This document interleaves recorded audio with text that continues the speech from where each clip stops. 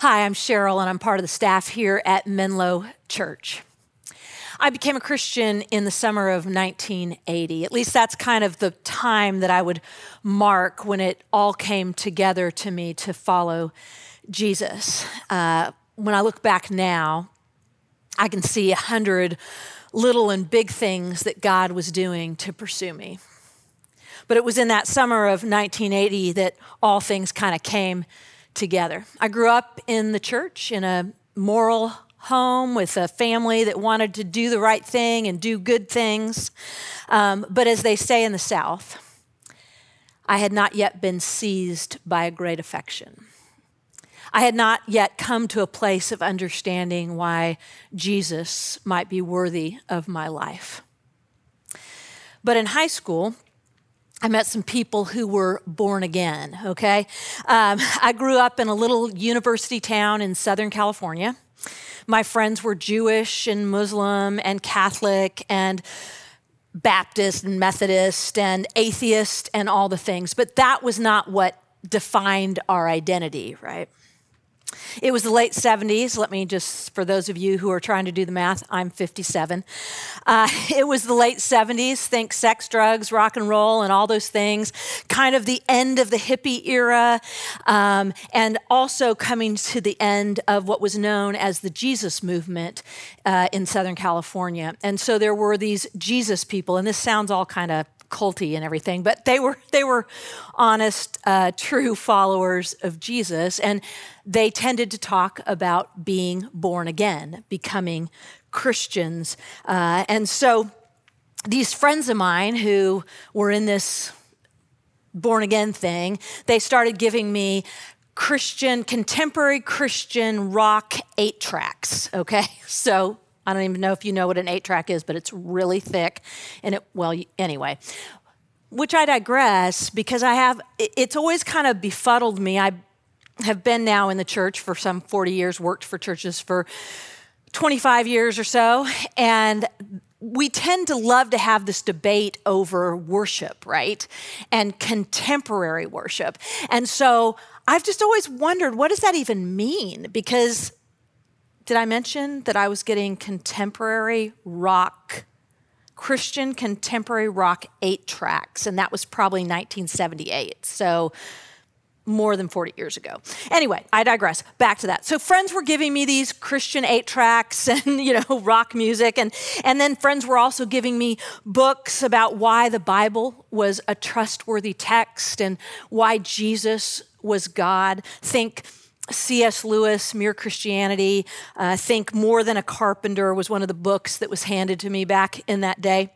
So basically, books that would tell me I didn't have to turn off my brain, that there was good evidence, there was intellectual reason to pursue Jesus as God. And then, of course, the 8-tracks to confirm that I could still listen to rock music, even if it was really subpar compared to Journey and Yes and Cheap Trick, and you get the picture. But anyway, I don't have time for all the details, but it was in that season, in the summer of 1980, that I became a Christian. And I remember telling a friend that I had become a Christian, and she said, "What do you mean you became a Christian? What do you mean by that? What does that mean?" Because in this small California town, you were just what your family was, right? If they were Catholic, you were Catholic. If they were Muslim, you were Muslim. If you were Jewish, you were Jewish, right? So what does it mean that you became a Christian? That's what I want us to talk about today. We're on this journey through the book of Acts. It's the history, it's in the New Testament, and it's the history of the first Christians, this first group of people who became Christians. Now, actually, that language of becoming a Christian or Christian, it only shows up once or twice in the New Testament. It was a term that was given to that first church. It was actually kind of a mockery. People started calling them your little Christs. You're Christians. You're trying to be like Christ. And so that first church was kind of like, well, that's kind of true. we do want to be like Christ. We want to be like Jesus, our Messiah. And the word Christ means Messiah. And so they adopted that term. So anyway, we're going to be looking at Acts again today. And we've called this series First Things First. What did they put first? And one of the things that they put first was their message. The message of good news, that Jesus is good news for them. And so in this moment in the book of Acts, we come on what is often referred to as the first sermon. Certainly it's the first recorded sermon that we have for this new church. It's the day when this little group of 120 Christians turned into a group of over 3,000. And it all started with that first sermon, with that message of good news. There are 19 sermons or speeches recorded in the book of Acts, depending on how you decide what a speech or a sermon is, and so you can get different numbers on that. But basically, I'm going to go with the 19 sermons or speeches, and at least 7 of them were preached. They were preached to Jewish, religious Jews. They were preached to non-religious Jews. They were preached to non-Jews, to Gentiles, which is basically everyone who's not a Jew. They were preached to a community of people who believed in, at that time, people believed in all kinds of gods. There was even one sermon that was basically talking to a group of people who had an unknown God because they were worried if they left out one of the gods, they might as well have a temple to at least the unknown one. They didn't want to leave him out. And so all of these sermons were preached that people might come to know and follow Jesus, that they might become Christian, right? And to be fair, some who heard those messages were disturbed and angry and did not want to follow Jesus. But many of them did, and that's what we're going to look at. So if you have your Bible, it's going to be up on the screens as well. Turn to Acts chapter 2. Let me pray, and we're going to dive into this first sermon that shows up with the first church in the book of Acts. Father, we just invite you as we open your word. Would you speak to us? Would you open our eyes and our hearts and our minds? That we would hear you and what you would have for us today. Even for many of us who would say we are Christian, what would you say to us today? What would you have for us? We want to listen. We thank you for the scripture. We thank you for your word. It's in Jesus' name. Amen. So for the sake of time, I'm going to skim through the first part. We're going to start in verse 14 of Acts chapter 2. And I'm going to kind of skim through some of this, and I'm going to kind of land on that part that is, how do you become a Christian? And again, maybe you're thinking, well, I'm already Christian. There's nothing in here for me. And I want to encourage you, hang in there. I think there's something for you. I think there's something for me. So this is how it starts. Verse 14, it says, then Peter stood up with the 11. So Peter was one of the leaders of this early church, and he's got the 11 also leaders of this early church who stand up with him. And it says, he raised his voice and he addressed the crowd. He said, fellow Jews. So he's talking to a Jewish audience who would have known what we call the Old Testament. That would have been their sacred text. That would have been their scripture.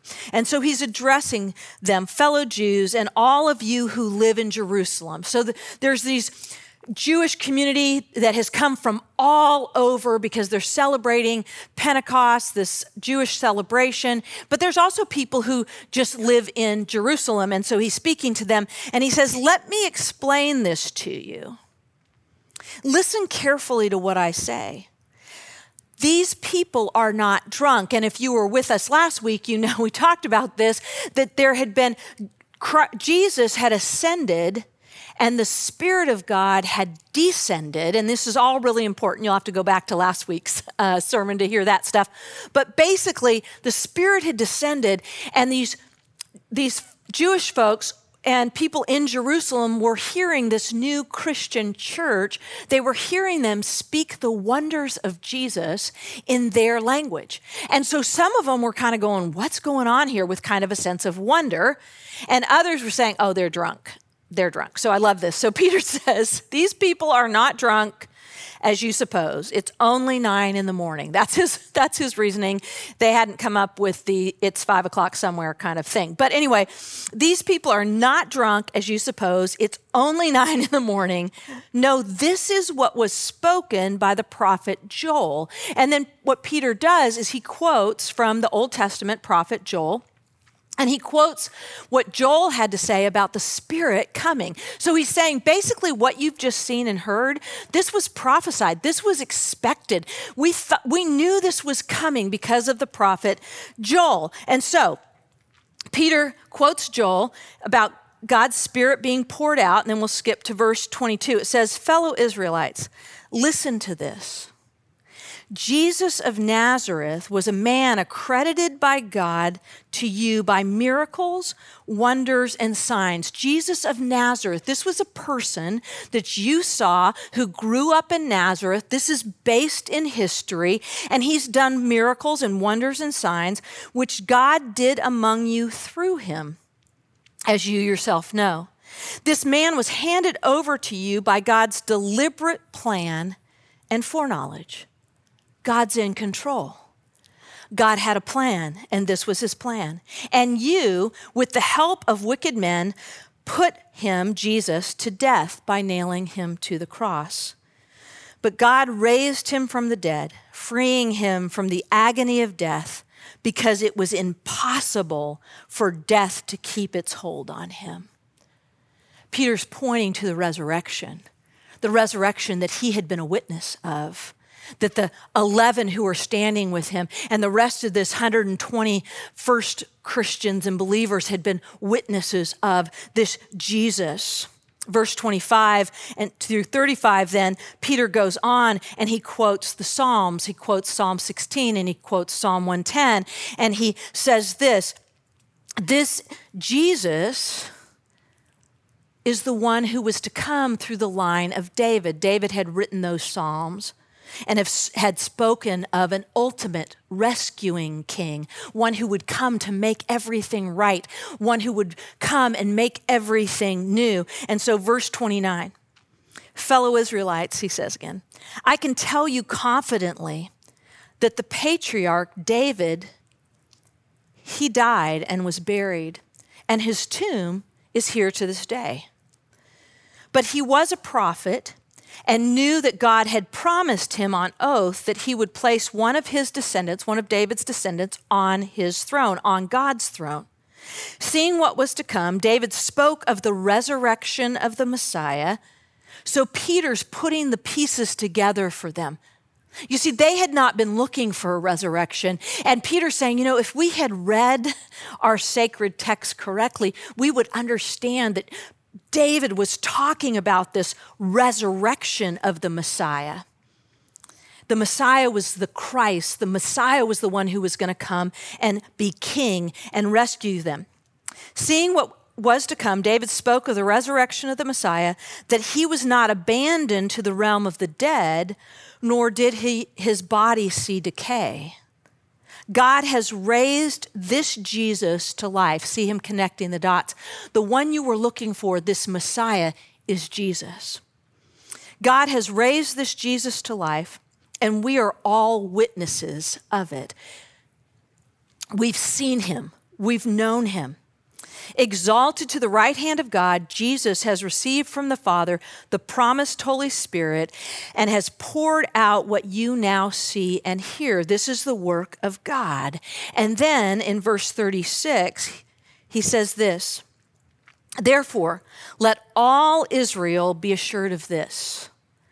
God has made this Jesus, who you crucified, both Lord and Messiah. This is Peter's thesis statement. God has made this Jesus both Lord and Messiah. Jesus is Lord. That was the word that was used again. This is the Greek word of it, but this was the word that was used in the Old Testament for their God, for Yahweh. This is Jesus is your Lord. He is your God. Jesus is your Messiah. He's your rescuer. He's the one we've been waiting for. To convince them of this, he's appealed to them by their sacred text, right? This is what the scripture has said. And these Jews would have known that sacred text backwards, forwards. They would have memorized huge chunks of it, if not all of it. And then he also, again, points to the evidence of witness, right? We have seen him. We are eyewitnesses right here amongst us. You see, Christianity is grounded in evidence. Jesus is grounded in history. He's a man who lived, but he's God, and it's a mystery. But Peter is pointing to all of this evidence, and so Peter is appealing to their mind, right? But then something happens. Peter has appealed to their mind, but then this true truth that he's laid out before them does what truth does. Because you see, we live what we believe. How we think is how we live.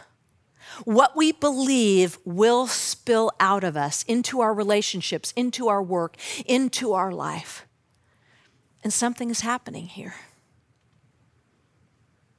You see, this journey of faith for them, this journey of faith in Jesus wasn't just a journey of understanding or comprehending or intellectually assenting to, like, okay, yes, I believe he's God, but now something is happening, not just to their mind, but to their heart. Verse 37, when the people heard this, they were cut to the heart. The language there is their hearts were pierced. And they said to Peter and to the other apostles, those other leaders, what should we do? What should we do? What do we do with this information? You have shown us, and you have appealed to our mind, and we can see as you have quoted the scripture, and if you have spoken of your own eyewitness of this Jesus, we can see that what you're saying is true. But now our hearts are pierced. And they ask the question that we all would ask. What do we do? What do we do with this Jesus? Right? The way C.S. Lewis put it, right, is he a liar? Is he a lunatic? Or is he the Lord? Is he the Messiah? Is he the Christ? You see, what was happening here was they weren't just changing their mind, they were having a change of heart. They knew, and this is layered and nuanced and deep, but they understood, as Peter was saying, you put him on the cross. And many of those people would not have been there when Jesus was put on the cross. But they understood, as the Jewish community, not recognizing Jesus as the Messiah, they were complicit. They were complicit in his death. One commentator put it this way. He said, it's one thing to know you broke the rules, but it's another thing to know that you've broken God's heart. And as they came to understand with their mind and their own heart that they were complicit in the death of Christ, that they had missed the Messiah, they had misunderstood Jesus, their hearts were broken because they recognized that they had broken God's heart. They had missed the Messiah. You see, religious people are tempted to focus on keeping the rules. That's why there was this sect of Jews known as the Pharisees who created rules to help them keep the rules, right? There's just more rules and more rules because there's this sense that we can sometimes have, if I can just get it right, if I can just keep the right rules, then I can be in control. And what God wants is He wants a relationship with us. Not just rule keeping, but relationship. And that's a little more out of control. That I would depend on another to set the course of my life. That I would depend on another to say, go to the right, go to the left, right? They had knowledge of God. But now what was happening with Peter's sermon, this message of good news, the Messiah is here. You've seen Him. You can know Him. His Spirit has been sent. You can have relationship with Him. They were having an encounter with God. I think of people like John Wesley. He was clergy. He was church people, right? He started the Methodist Church and that denomination, if you will. Well, he was clergy. He was a church person. But as he was doing churchy things, he ended up in this meeting one night, and he describes it as someone was reading from Martin Luther's preface to his commentary on Romans, which is Romans is the book in the New Testament that is the good news on display. And John Wesley says that it was in that moment that he had an encounter with Jesus. He describes it as his heart was strangely warmed.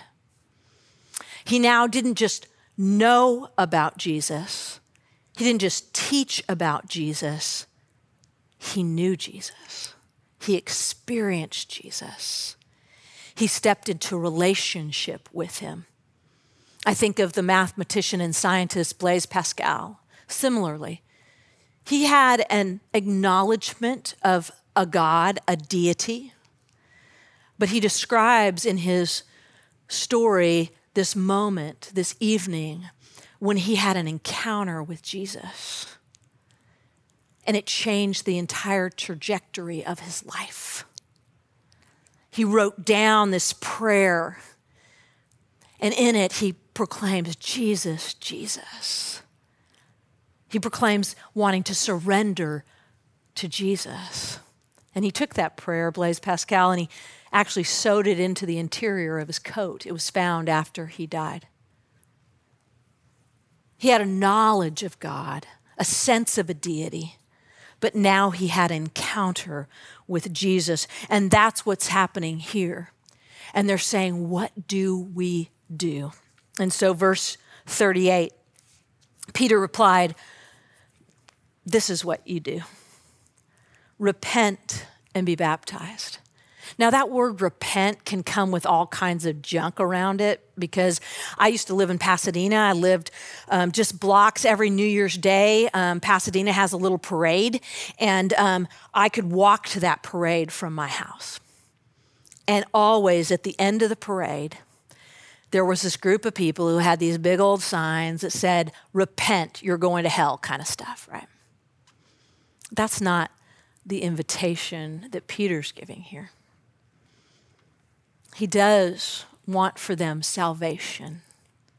He does want for them relationship. He says, repent and be baptized, every one of you, in the name of Jesus Christ, for the forgiveness of your sins. And you will receive the gift of the Holy Spirit. You will receive God's very presence, not just with you, but in you.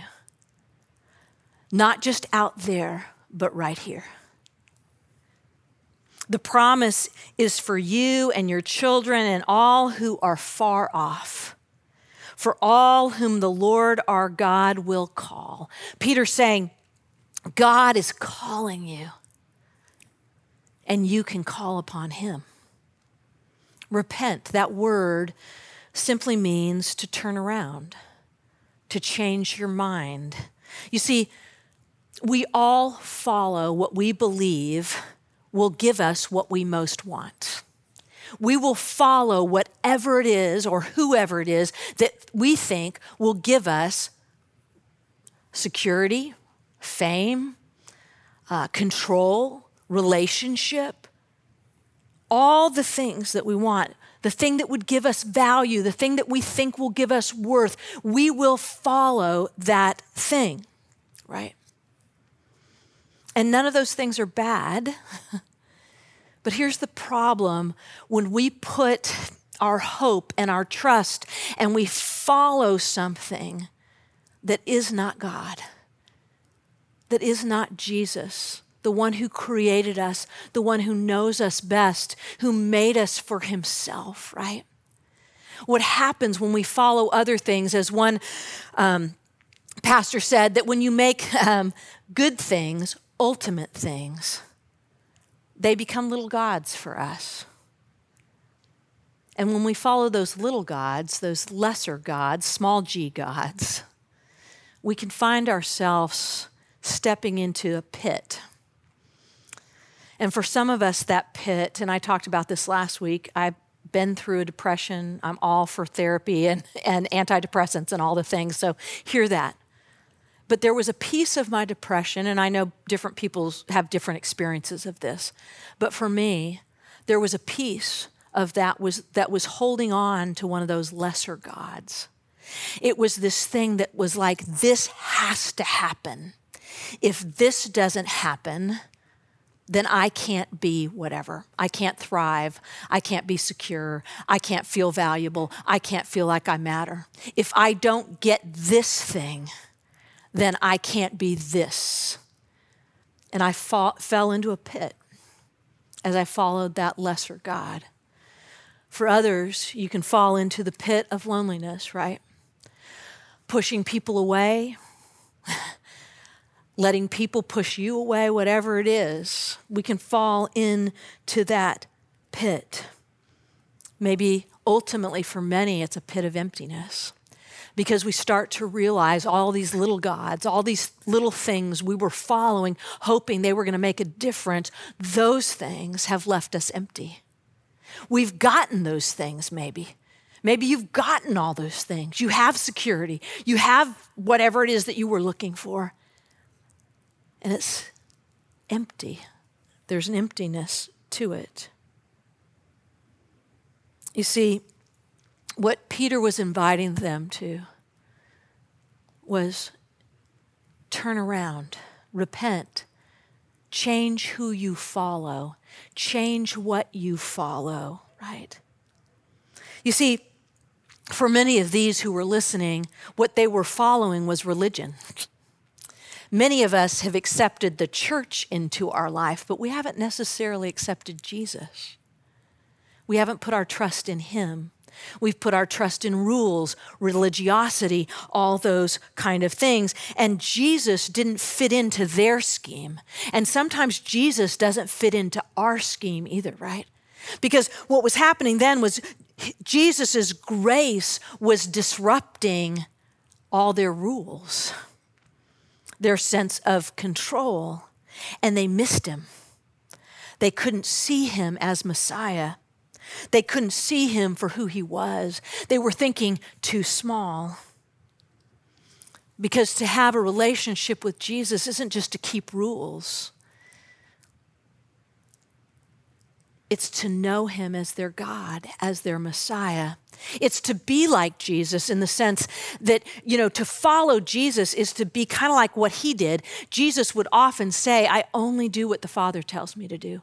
I only say what the Father tells me to say. And to be a follower of Jesus is to be one who says, I want to only do what Jesus tells me to do. I only want to say what he tells me to say. Of course, there are those who will say, but that's scary. I've had so many people say this to me over the years. But if I follow Jesus, I'll have to blank. Or I'll have to give up blank, right? You can fill that in. Well, I have to be like those people, right? And I would say, it's more than that. It's bigger than that. To follow Jesus is to step into a life of surrender, to trust his goodness and his way as the way that you were really designed for, the way that you were made for. Because Jesus says, not just come along the way with me, he says, I am the way. I'm the way, I'm the truth, I'm the life. Repent, turn around, change the one that you follow. Stop following the lesser gods and choose to follow the one who is God, Jesus. And then Peter says, be baptized. Be baptized. These Jewish listeners would have understood baptism as a public or outward sign of conversion. When a non-Jew became a Jew, they were baptized, and if they were male, they were also circumcised, right? So they understood what he was saying, that if you're going to become a follower of Jesus, get baptized into Jesus. Get baptized into his community, this new church. Come, change who you follow, and as you follow him, get baptized. Join this new community. Step into this new identity that the New Testament authors spoke of as union with Christ, being in Christ. Repent, change directions. Come follow Jesus. Be baptized. Make a public proclamation of your new identity in your new community. Verse 40. With many other words, Peter warned them and he pleaded with them, save yourselves from this corrupt generation. You ever feel that? Are you following corruption? Come follow Jesus. Those who accepted his message were baptized, and about 3,000 were added to their number that day. That's some big church growth, right? Peter pleaded with them, and I want to plead with you. Would you take a next step towards Jesus? Even if you are a Christian, what would your next step be? Maybe you would join us in this 90 days of prayer and fasting. Maybe you would join us in this opportunity that we're taking as a church to sit with God in prayer, to listen, to have him give us direction through the scripture, through conversation with him. Maybe for some of you, that next step would be you're saying, I want to explore more of this. I want to know more about this. Well, we're going to be starting a group that we're calling Exploring Christianity. It's just a 6-week group. It's going to be starting up in a couple of weeks. And you could step into that. Maybe it's time to be baptized.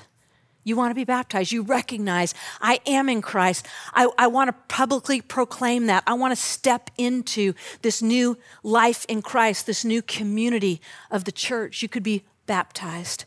And then my hope would be that there's some of you who today is the day that you would become a Christian, that you would turn and you would follow Jesus, right? All 4 of these steps, whether it's you want to pray, you want to step into the Exploring Christianity group, you want to be baptized, you want to become a Christian, there are ways to step into that. You're not committing to anything, but there should be a little link that you can click on it, or if you're watching on YouTube, it would be in the YouTube notes. But we want to give you resources. We want to walk with you in this. We want to help you in these next steps towards Jesus. So I want to encourage you to go ahead and click on that. Let us walk this out with you. To become a Christian is simply to turn and follow Jesus, surrendering to his way as the way. In the Gospel of John, one of the first few books of the New Testament, and John, who wrote that book, was one of those 11 who was standing up with Peter when he proclaimed this message of good news. Well, John says it this way in chapter 1, verse 10. He says, Jesus was in the world, and though the world was made through him, the world did not recognize him. He came to that which was his own, but his own did not receive him. Yet to all who did receive him, to those who believed in his name, And believing in the name of Jesus is just believing in who he is, all that is about him. Those who believed in his name, he gave the right to become children of God. To become a Christian is to believe that Jesus, as Peter proclaimed, is our Lord and our Messiah, our Christ, our rescuer. And we become a Christian by receiving him. And so in this moment, you could simply receive Jesus in the same way that you would receive someone, a friend, into your home. You could receive him into your life. You could simply just say to him, Jesus, I receive you. You are my Lord and my Messiah, and I am yours. Father, I thank you that you give us through Jesus an entrance into relationship with you. That we don't have to just know about you, but we can actually know you. And even more beautifully than that, we are known by you. And so we say, for some of us the first time, and for some of us the 100th time, we say, Lord, we know you, Jesus, to be our King, our Messiah, our God, and we receive you today. And we follow you today because you are good and you are worthy of our life. We love you and we need you. In Jesus' name, amen.